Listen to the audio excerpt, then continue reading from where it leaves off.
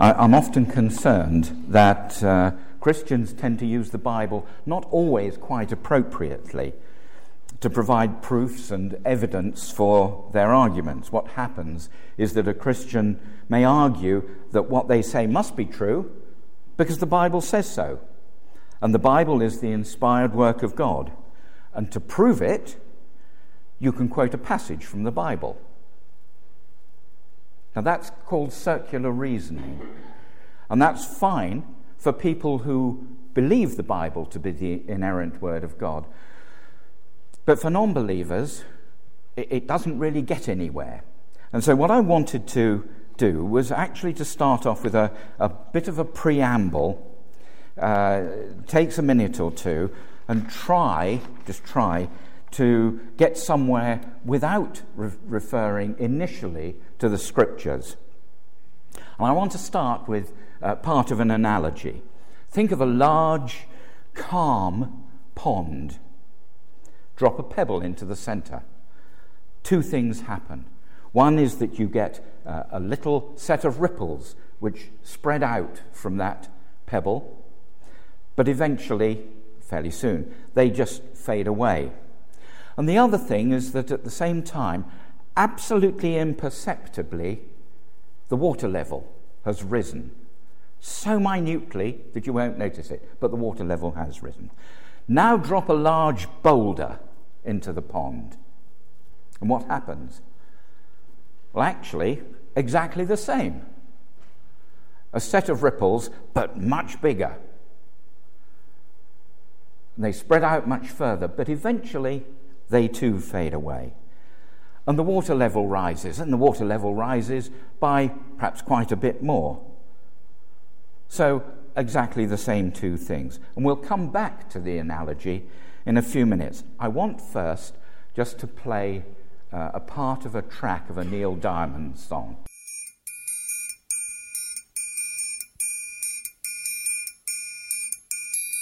Jesus Christ, Fanny Bryce, Wolfie Mozart, and Humphrey Bogart. The gang is coming on to H.G. Wells. Ho Chi Minh, Gunga Din, Henry Luce, John Wilkes Booth, and Alexander's King and Graham Bell.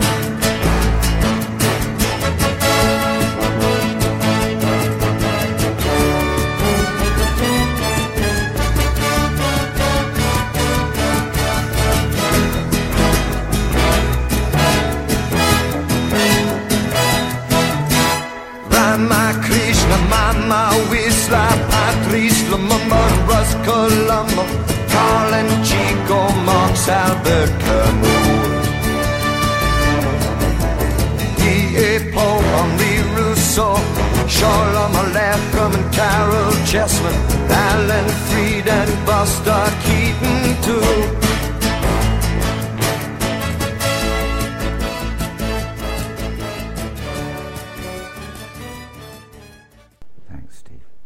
Anyone recognize all those names?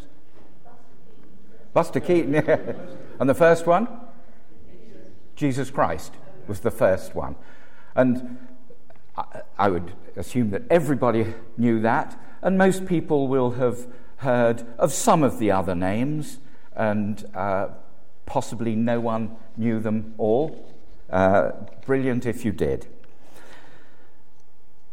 They're all real people, except for one, and Gunga Din even is reckoned to be based on a real live person. And all were famous, or in some cases infamous, for a wide variety of reasons. Carol Chessman. There are a number of us who were alive when Carol Chessman was significantly in the news, but you probably won't remember him. He was on death row in the States for a long time. And a number of the others as well have been perhaps a bit infamous. Actually, you could make a list as long as you like, and of as many people as you like. And as a list of people who are more or less well-known over the years, do we have a tendency to think of them as different from us? I think, there is a bit of a tendency for people to, for us perhaps, to think of famous people in a different group. They've had an impact on the world. They've had an impact on history in some way or another. And we're just people from Fivehead and a little corner of Somerset. We're ourselves, but we're nothing hugely significant on a worldwide basis. But you know, that's not true. It's a mistake, because fame, or infamy, doesn't have a dividing line between them and us. It's a continuum, and whilst the famous might be at one end of the line and me at the other end of the line, we are all on the same line. And wherever we are, every single life has affected and is affected by all the others who we meet and everybody around us. The extent to which this happens is greater or smaller, depending on all sorts of circumstances.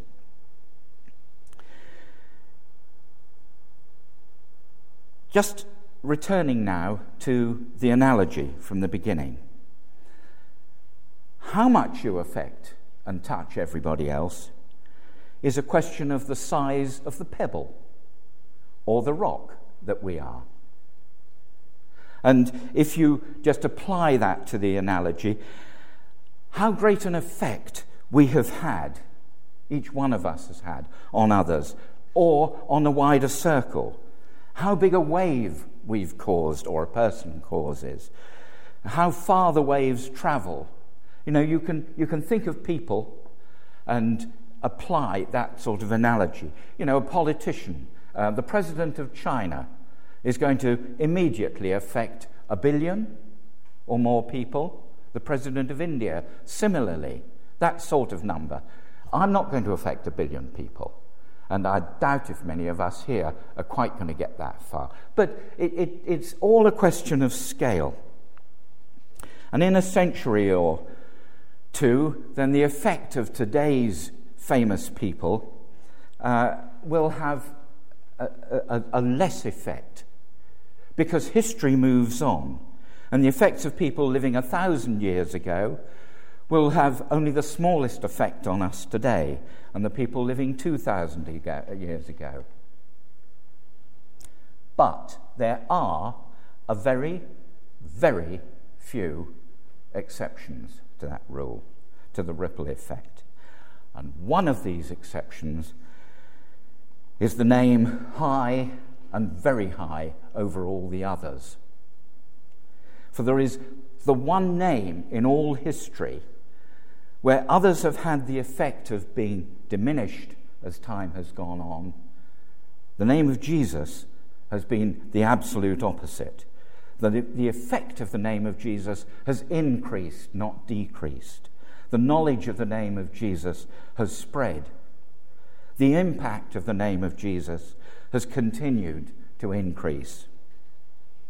And the names of all the others, there are one or two, admittedly, whose name has also spread. But it's the name of Jesus that has an impact that is so much higher and so much greater than all the others. And don't forget that he started his work with just 12 people. And today there are somewhere between 2.2, 2.4 billion people, a third of the world's population. And no other religious group approaches that. It is, the impact has been so much greater than everybody else. Neil Diamond had the name of Jesus Christ first on that list. Now, I don't know whether he picked it deliberately, whether it was a conscious thought or not, or whether it just scanned nicely when he wrote the song, but he couldn't have picked anybody more appropriate for that list.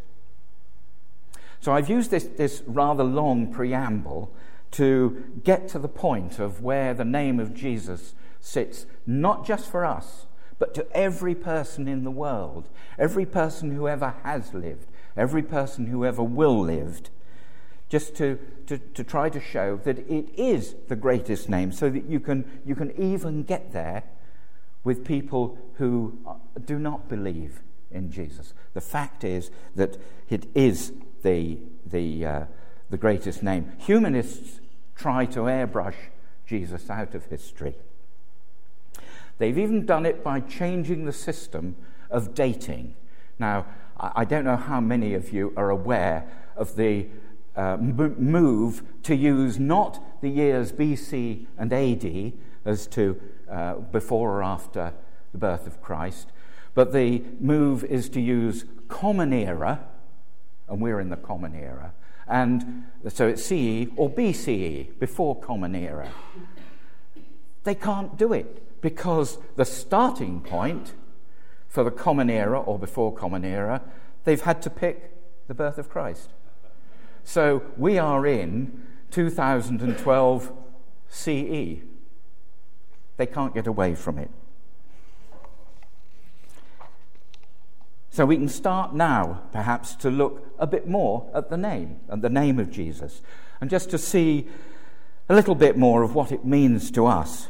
And when I say a little bit more, I mean a little bit, only a very little bit, because it is such a great name. It is a name which has such depth that we can barely touch the surface of all the meaning of Jesus' name. With all our human limitations, we're just incapable, perhaps, of dipping much below the surface. And in Romeo and Juliet, Shakespeare wrote, "What's in a name? That which we call a rose by any other name would smell as sweet." But it's just a few thoughts of what's in the name of Jesus that I wanted now to go on to have a think about. In that passage from Philippians, it perhaps sums up a lot of the things.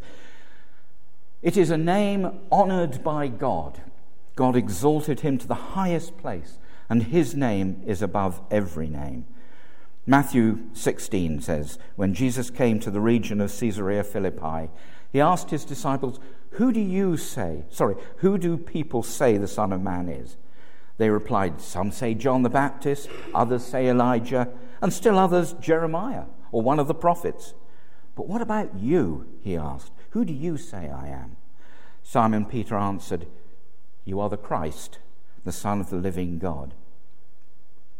We've already seen that quite apart from having to be told it in Scriptures, God has raised the name of Jesus to the highest place. That throughout history, through all the great names of history, not one compares with the name of Jesus. And if God has exalted him to the highest place, how much more must he be the centre, the focal point in our lives?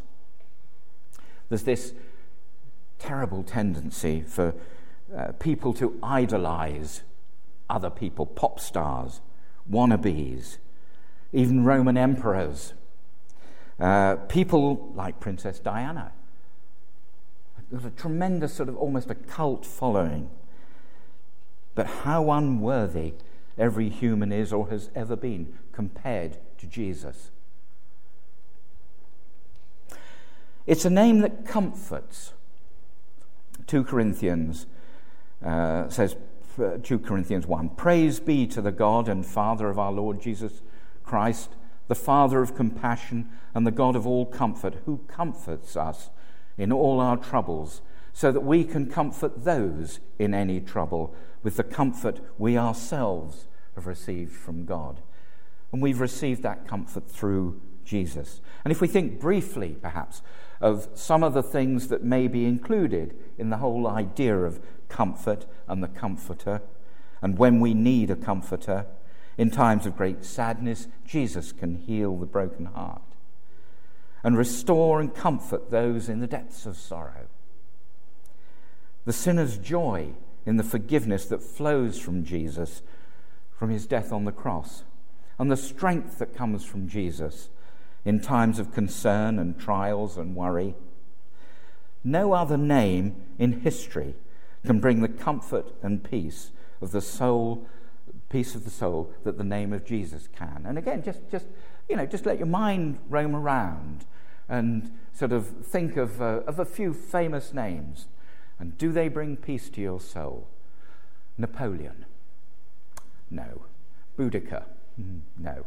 And you can go on and on. I don't mind who you think of. Jesus is the one who brings peace. Only Jesus. Charles Wesley wrote, Jesus, the name that calms my fear, that bids my sorrows cease. 'Tis music in the sinner's ears. 'Tis life and health and peace. And Matthew 11, come to me, all of you who are weary and burdened, and I will give you rest. And it's a worthy name. It's a name to which every knee should bow. It's a name worthy to suffer for. Acts 5, the apostles left the Sanhedrin rejoicing because they had been counted worthy of suffering disgrace for the name. It's a name worthy to die for. Acts 21, then Paul answered, why are you weeping and breaking my heart? I'm ready not only to be bound, but also to die in Jerusalem for the name of the Lord Jesus. But it's also a name worthy to live for. In Colossians 3, and whatever you do, whether in word or deed, do it all in the name of the Lord Jesus, giving thanks to God through him. It's a name worthy to sacrifice for, to stand up for, and to speak up for. It's a saving name. It's the name which gives us and brings us salvation. Acts 4, salvation is found in no one else, for there is no other name under heaven given to men by which we must be saved. Matthew 1, she will give birth to a son, and you are to give him the name Jesus, because he will save his people from their sins. Romans 10, for everyone who calls on the name of the Lord will be saved. And it's a strengthening name. Jesus Christ is Lord. Luke 10, the 70 returned with joy and said, Lord, even the demons submit to us in your name. For there's power in that name. At his name, demons flee. By his name, prayers are answered. For his name, angels stand in wait to do his bidding. Because of the name of Jesus, even the wind and waves are subject to his voice. He can calm the storm. He can set the captives free. And it happened to Paul in jail. And at the name of Jesus, sins are forgiven and remembered no more. And two hymn writers wrote, all hail the power of Jesus' name. Let angels prostrate fall. Bring forth the royal diadem and crown him Lord of all. And I've got a list here of other names and descriptions of Jesus, and I realise that in the list, in some places, it uses the name God and Jesus synonymously. But to the artist, he is the one altogether lovely, from Song of Solomon. To the architect and builder, he is the chief cornerstone, Ephesians, and he is the sure foundation, 1 Corinthians. To the astronomer, he is the sun, S-U-N, of righteousness, and the bright morning star. To the baker, he is the living bread. To the biologist, he is the life, and of course the way and the truth. To the doctor, he is the healer. To the educator, he is the great teacher. And all of these have references in the Bible. To the farmer, he is the sower and the Lord of the harvest. To the gardener and the florist, he is the lily of the valley and the rose of Sharon. To the geologist, he is the rock. To the historian, he is the Ancient of Days. We've already sung that. To the horticulturalist, he is the true vine. To the judge, he is the righteous judge. And to the juror, he is the faithful and true witness. To the monarch, he is the ruler of God's creation. We can go on down through that list alphabetically, and we get down towards the bottom. To the toiler, he is the giver of rest. And to the sinner, he is the Lamb of God that takes away the sins of the world. And he is the Lord of lords and King of kings, the servant king, beautiful Saviour, wonderful Counselor, our rock, our fortress, our deliverance. But there is a somber note to sound. There was a time, for all the wonder of his great name, there was a time when a ruler expected the crowd to cry out in adoration and acclamation. But they didn't. Instead, they cried out the name Barabbas when they were asked who they wanted to be released. And he was despised and rejected by man. And the crowd cried out, "Crucify him." But as a result of that, he's the Lamb who was slain for us. He's the bread of life broken for us. He's the Lamb whose blood was shed for us. And because of that sacrifice, he is our Redeemer. And so to the Christian then, he's the Son of the living God. He's the Saviour, Redeemer and Lord. And in all history, there is no other name like the name of Jesus, and no other name that means so many different things to those who know and love him. Whatever the circumstances, our needs or our problems, call on the name of the Lord. Last line, Psalm 27. Some trust in chariots and some in horses, but we trust in the name of the Lord our God.